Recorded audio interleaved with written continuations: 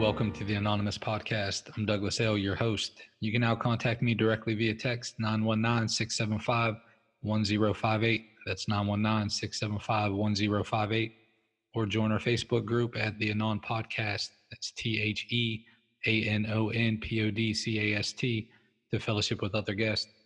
This podcast aims to be a commentary and discussion of Narcotics Anonymous literature, aiming to enrich the recovery experience of those who are on this beautiful journey. This podcast should not replace contact with your sponsor, your involvement with step work, or participation in the fellowship. Please use this podcast as another resource toward our collective growth as addicts in recovery. We're simply addicts seeking recovery, nothing more, and for sure, nothing less. Now let's get started. Hi family, I'm Jen from Ontario, Canada. My clean date is June 20th, 2018.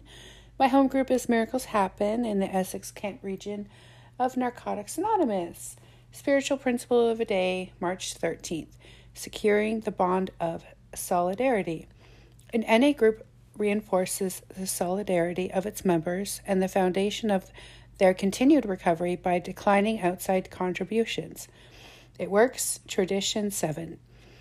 One way to define solidarity is standing together with others. The seventh tradition explains that one of the ways we do this is by taking care of NA together in our own way. Declining outside contributions is bold. It means we rely on each other to step up and take responsibility for NA. The vitality of our groups and service bodies fully depends on the resources we contribute. The bonds we share with other recovering addicts are unique. We have addiction and recovery in common, and yet sometimes we have very little else that connects us. Still, we are joined together in solidarity through the NA program. We don't recover alone, and every one of us received the message of recovery as a result of what other addicts gave to NA before we showed up. Practicing solidarity in NA is not just a feeling of commitment to our own group or local services. We stand in solidarity with those who aren't here yet. We stand for still suffering addicts everywhere when we take action to make sure they have a chance to experience our message in their own language and culture, just as we have. In our groups, that means doing what we can to ensure the meetings remain open to anyone with a desire to stop using. Solidarity with our local service bodies means we support the efforts to ensure that local addicts can find NA. We practice solidarity with NA beyond our community by paying attention to the services that make our message more widely available.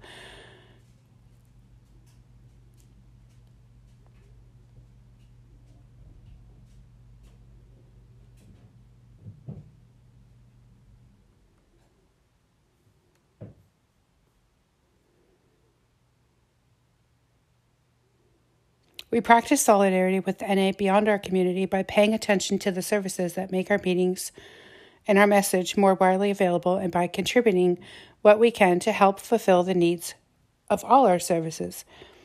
NA is here to ensure the message is available to anyone seeking recovery around the corner or around the world. I will practice solidarity with still suffering addicts by sharing what I can. Welcome back, everyone. This is March 13th, Securing the Bond of Solidarity. Jennifer, what do you think? Well, I actually enjoy this piece of it because it talks about Tradition 7 and it doesn't talk about money, per se. Which is a relief, isn't it? Yeah. It really, because it's all the time. It's like, hey, I'm throwing $1 in. No, we should be throwing $5 in now. But self-supporting and declining outside contribution is definitely a little bit more than... Oh, it's greater. Yeah, it's greater than, than a couple dollars. And I think we do. I think we often drill it in our meetings that, you know, we have to put more than $1 in the basket. We have to do more of the monetary contributions to keep NA alive. Which I guess is true, right? Like, I mean, to some degree. Yeah. But, you know, there's a lot of moving pieces and parts, I think, in keeping this solidarity piece together. You know, it talks about making sure that, you know, we have available resources. It talks about keeping the doors open. You know, and in my area, we really focus not only on the message of where to find us, which is, you know, separate from the money piece, but also, you know, what are we doing and it's bigger in our community to make sure that NA is available. What's the how? Like, how are people locating us? And second to that is making sure that we're being responsible in our meeting places so we can keep the doors open, right? Which is huge. Yeah, so there's a couple. Let me dig in on a couple of those pieces because that's a lot right there. So one, let's behave well at the meeting places. A lot of groups are not foreign to being there for 9 months and then, hey, check it out. We got to find someplace else. Poorly behaved members, very common issue. What have you guys done to kind of curb that a little bit? Well, when I think about specific meetings that I attend regularly, there was a one Saturday night meeting, and this has been my experience, and I'm not knocking this at all when I say this. I always lean in whenever it's like this. It's like the big social meetings, right? The big meetings where Saturday night. Saturday night. Yeah. There was the Saturday night meeting that used to be my home group for a year. Yeah, 100%. Right, because we're going out afterwards. Right. We don't know where we're going. We're just going somewhere. Right. Probably cause some kind of trouble. But that piece was, we would grow really big, but then we would have rowdy members in the parking lot. And, and a lot of our meetings are in churches. And this specific church had church members that lived on the grounds. And so it was a whole issue of, and we had this reading in in the beginning of the meeting where it's like, please keep your stereo turned down. If you're riding a motorcycle, please, ride in quietly. You know what I mean? Like, y'all put that right into the format? Well, we did when we started the meeting because we kept getting removed out of meeting places, and part of that was our rowdy, loud behavior. Pick your cigarette. I've talked about this before. Pick your cigarette butts up. That seems to be a really big one all the time. Cigarette butts. Yeah. How is it that you can show up at a meeting looking all good, but you can't manage to make it into a tiny can? It's like if you can put if your eyeliner's on point, you can make it into a can. Anyway, and that was the other thing. But we ended up in this place for a long time where I think we were able to kind of create a relationship with the members of the church that allowed us to come in and out. And we did simple things like one year it became really apparent that the carpet needed to be replaced. And so our members showed up and helped the church with that. And so we weren't asking them to like, hey, how can we be of service to you to let you know how important this meeting place is to us? And so we had guys come in and help them do that. See, Jen, let me jump in right there because, the home group I had my first 7 years, so from like 2000 to 2007 in southwestern PA, we did the exact same thing. The exact same thing. We would, each season, as the seasons changed, the church would ask the members of the church, not of NA, to participate in like cleaning the grounds, like trash, shrubs, whatever that 100%. Looked like for that season. And they could, their recruitment or whatever, it was kind of thin a lot of the times. So we took that over. Yep. So each season we would get together and we would, clean the grounds. And that built such a cool relationship. And whoever was like the preacher man or whatever, of the year that we would have our anniversary, it was like an open meeting. It was like a dinner and speaker, we would invite them.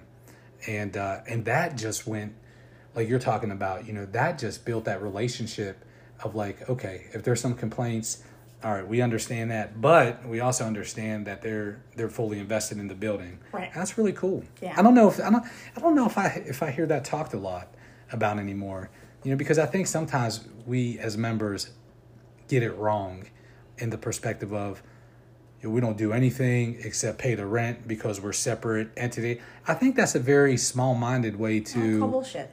Yeah, it's bullshit. Yeah. It's like we invest in those relationships to secure a meeting place. I think that's being responsible. Yeah. Well, and it even talks about here, practicing solidarity in NA is not just feeling of commitment to our own group or local services, right? Like part of our message or part of, opening the doors up and keeping that relationship is the still suffering addict has a place to show up because we've continued to be a part of just not just NA, but of the community or, the town that we live in or whatever. Yeah. Because without that, sometimes the view of a bunch of addicts getting together is not something that people outside of NA like to think about. Right. It reminds me of our homie Eric, down in Bradenton, Florida. I love how he always like, anytime a conversation is hitting on this, he'll chime in with, bro, I'm just amazed that we do as well as we do 99% of the time, or Right, whatever, right. you know. And so in context, like I can hear him saying, "Man, I'm just amazed that we can, you know, that we're so well behaved and that we keep the meeting spots and the number of meetings, you know, that we do. And it's true. And that's really impressive. That's really cool.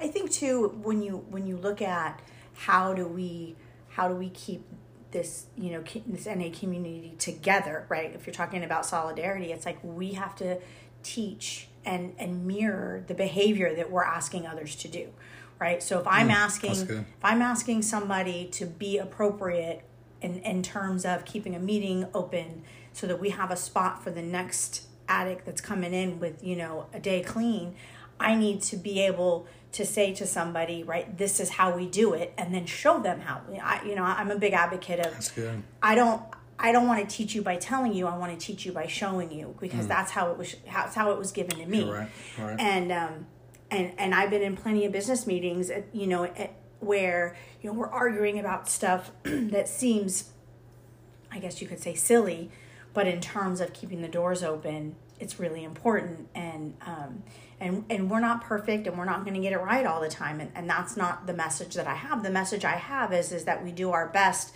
and my best, you know, typically needs to be at a level where I'm learning, but then I'm also seeing things that need to change, that I need to change, so that I can be I can participate in the recovery process, you know, the best way possible. And you know what a really good example of that is and those are really good points.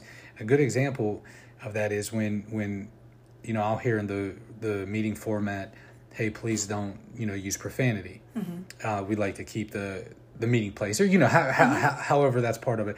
So in light of this and what you're talking about, at a very small level, like internally, when I hear that, and I hear it in a few different formats, you know, I say, fuck you. That's where my mind is, you know, fuck that. I don't want my speech monitored, period. Right. I should be able to kick it out, period. That's it. In light of, we live in a world where, like, NA needs to operate, we need the meeting space for that addict to come in, for me to go in and sit down, for the addict getting clean to say, you know, and all that. So really it boils down to, I need to put my pride, knock it down a couple notches, my arrogance, knock it down a couple notches, and say, hey, look, is the greater good being served by me being able to say, go fuck yourself when I'm sharing? Right. Or do I say, go freak yourself? And when doing that, I can put the greater good of saying, okay, and now I'm doing my part to keep the meeting space for the addict who's coming in needing a meeting. Yeah. You know, it's like I need to put myself second in situations like that. And that's just one example I was thinking of. But you're right, cigarette butts or smoking in meetings. No vaping was a big thing. I remember when that started being announced a lot. You still have people saying, fuck, I'm vaping in here. Right, why not? You know, I mean, it's kind of like poor behavior. Yeah. Well, and it's, you know, it's the simple things. You always talk about, you know, doing, you know, the guy that told you were doing a good job mopping, right? Like leaving the facility in a better place than we found it, even if, and this was we had a multi-meeting, or wasn't multi-meeting, we had numerous groups that were meeting at this one church for years before COVID. And, you know, one meeting would leave, you know, coffee rings on the floor from the cups, or they wouldn't put the chairs away right. And then the next meeting would clean it up, and then they'd bitch at the other meeting. And it was just like, and it was this whole dynamic, and it was like. It's like having kids, ain't it? A little bit. Each group is a kid. Exactly. You can see the remnants of their presence, the wreckage of their presence. And so we had to kind of get into the solution-based piece where other members, you know, we're going to the business meetings of the other groups to discuss how to avoid this, as opposed to us just bitching. And then, in turn, if nobody was going to clean up, then we were going to lose the meeting space, or we were going to get charged a fee. You know what I mean? And so we had to come together as the 4 or 5 or 6 groups, or however many it was at the time, and say, well, how do we fix this, right? And so that's kind of, you know, at the local level, at the meeting level, like down to the place where, you know, we have people walking in who have zero idea of what the 7 tradition means, right? Yeah. And really showing them, so that someday when they finally get there and they're in that space in their recovery, they can go, oh, like it all makes sense, right? Because I didn't know shit when I got here. I mean, if you told me to pick up cigarette butts, I was like, why the fuck do I have to do it? But, you know, I did it because, you know, it was asked of me, and I saw other people doing it, or putting chairs away, or picking up cups and throwing them away after the meeting. you know, and I did that because other people were doing it. So when they asked it of me, I saw them doing it, and therefore I was like, well, this is just what we do here. But you know what, though? That never goes away, does it? Like that feeling of connectedness when we're putting chairs away or something like that. And you and I, we had just like I don't even know how to explain it, just the cool, I guess, like the cool opportunity to go to India last week. Yeah. It was just fucking cool. Yeah. It was just fucking cool. And so we went to a meeting in, was it Delhi? And you know what's really cool about that, like that situation? So to have listeners some context, it was a holiday, right? Happy Holi. So the holiday was going on, which meant there was music and everything else, right? Like lots of background noise, like and hollering, it was it was wild. And so the place where the meeting was, you know, not one member said anything about it. Not one member bitched about it. It was like there was a sense of gratitude, like, hey, we have a spot to meet at. We met, everyone kicked it out, went for coffee afterwards, and it was just really cool. But the thing that never ends is, like, you know, after the meeting, after we closed it down, we gather up the chairs, stack them, gather up everything else that was out, doing that. Yeah. It doesn't matter if it's here or 7,000 miles away. It's like we participate in this fully self-support piece.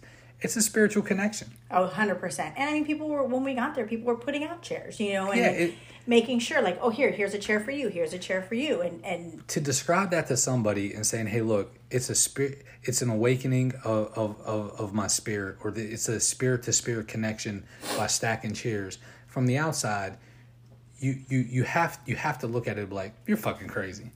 There's no spiritual connection you're putting a chair out. Right. But all the meaning, like what this reading does, I think this reading does a really good job of like unpacking that. It's like, bro, we're doing that. There was addicts who did that when we got clean, and their continued effort provided the platform to save our life. Right. We get to participate in doing that for the next addict. Yeah. That's a spiritual connection. Yeah. And I mean, cool. And to see it, you know, however many years later, continue in action the way that it was when we got here, that, you know, that cycle of, or that circle, you know, of solidarity of one addict helping another is really clear at that level, you know, of how we do things and get things. And the relatability too, right? Like that's what never ceases to amaze me. I got to give this dude a shout out, man. He was like the fucking coolest dude in there. He you know, as he was sharing, he said, he is funny. I was cracking up, but and he said, you know, we're the only group ever that could he laid it out. He was like, that you'll get condolences when you get married and congratulations when you get divorced. That's a relatable. Look, I about pissed myself. I was falling out of my fucking seat. It was just so cool. You know, it was just really cool. And then you know, and then you know, just being able to carry the message, man, to the dude afterwards. You know, he getting clean, and he has just had a year, right? Yeah, he just celebrated a year, and you know what that all looks like for him, and we're sitting around at the coffee spot afterwards. Like, there was a lot of time. You know, there was like a lot of time there just sitting around, like and then he was like, man, I feel this way and that way, and then just all of us pouring into him. It was fucking beautiful, man. Yeah, and it just, you know. And we hear this said all the time, like literally you go around the world, plug into NA, and we're at home. And it's true, man. It's like, and I want the listeners to really grab onto that. If you haven't had the experience of like traveling, I know your crew used to call it like asphalt recovery. You know, we always took road trips, and you know, that was a big part too. Fucking do it, man. Yeah. Go to the meeting across town, across the state, across the country, across the world. Just fucking do it. You get the opportunity, fucking do it, and watch HP show up. The last thing I want to talk about, I know we started out saying, hey, I'm grateful the reading didn't unpack money, but I just wanted to touch on the money piece one time. This, you know, the without a doubt, starting up a new meeting or a meeting that's flailing. Is that the word? Oh, yeah, that's a good one. So, you know, a meeting who's just about to fold, there's a couple things that happen. It's like, well, number one, okay, you throw it up, HP, show us what to do with this. If it folds, it folds. If not. But there are going to be times where one or two members influx money to carry the meeting around. 100%. And I think like looking at it like a very strict legalistic policy of saying, no, fuck that. You can't have one or two members float the meeting because it becomes their meeting. Again, I think there's some gray area there because like I've been fortunate enough to start a handful of meetings, and it takes a member to buy the coffee pot. It takes a member to do this. Mm-hmm. Hell, we have to put, if you really want to get down to it, you have to put your fucking personal address to get a starter kit from World Service. Yeah. So you know what I mean? So that whole thing, I don't think there's anything wrong with that. I think it has to, as long as the spirit, kind of like, hey, what's my motive? Right. And floating the meeting with, do I need to buy coffee this month or, whatever it is. Right. I think we're indebted to the program to do that. I think it's our responsibility. Yeah. I really do. And I want to end with this and see what your thoughts are. When I got clean, it was just phasing out of my home group. But it just hits my spirit every time I talk about this. When they passed the basket around, they made this announcement. They said, if you have anything to give, give. If you need to take anything, take it. And I can already see like the tradition people who are very legalistic saying, fuck that. I could feel it through the podcast. I could feel the listen say, fuck that, fuck that, But it was like, it hits my spirit when I think about just how beautiful that is. It's like think about like the 7th tradition being passed. If you have something to give, give it. If you need to take something, just take it. Like, Jen, do you see where? It's like just a beautiful piece. I don't know of any groups that do that now. It was phasing out then, so that was 23 years ago. It was phasing out at my home group then. Right. It had never started up again there. I'm not sure why it phased out. I didn't ask. I doubt it was somebody who was abusing that. I don't think so. Anyway, I don't know why. But anyway, what's your thoughts on that? Have you seen any or heard of any groups that operate like that? I haven't. I do know in times of need, I've watched home group members either show up for the meeting or show up for the member that, doesn't, is new, doesn't understand, doesn't know what to do, doesn't, and show up in generosity in many ways, monetarily, you can have my couch for the night. We've all kind of been there in that generosity piece.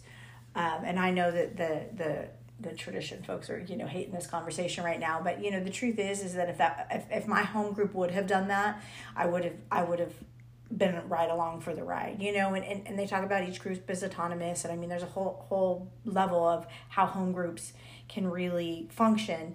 But I think at the end of the day, our spirit of generosity in whatever form it is and however we choose to do it as a group is really up to us.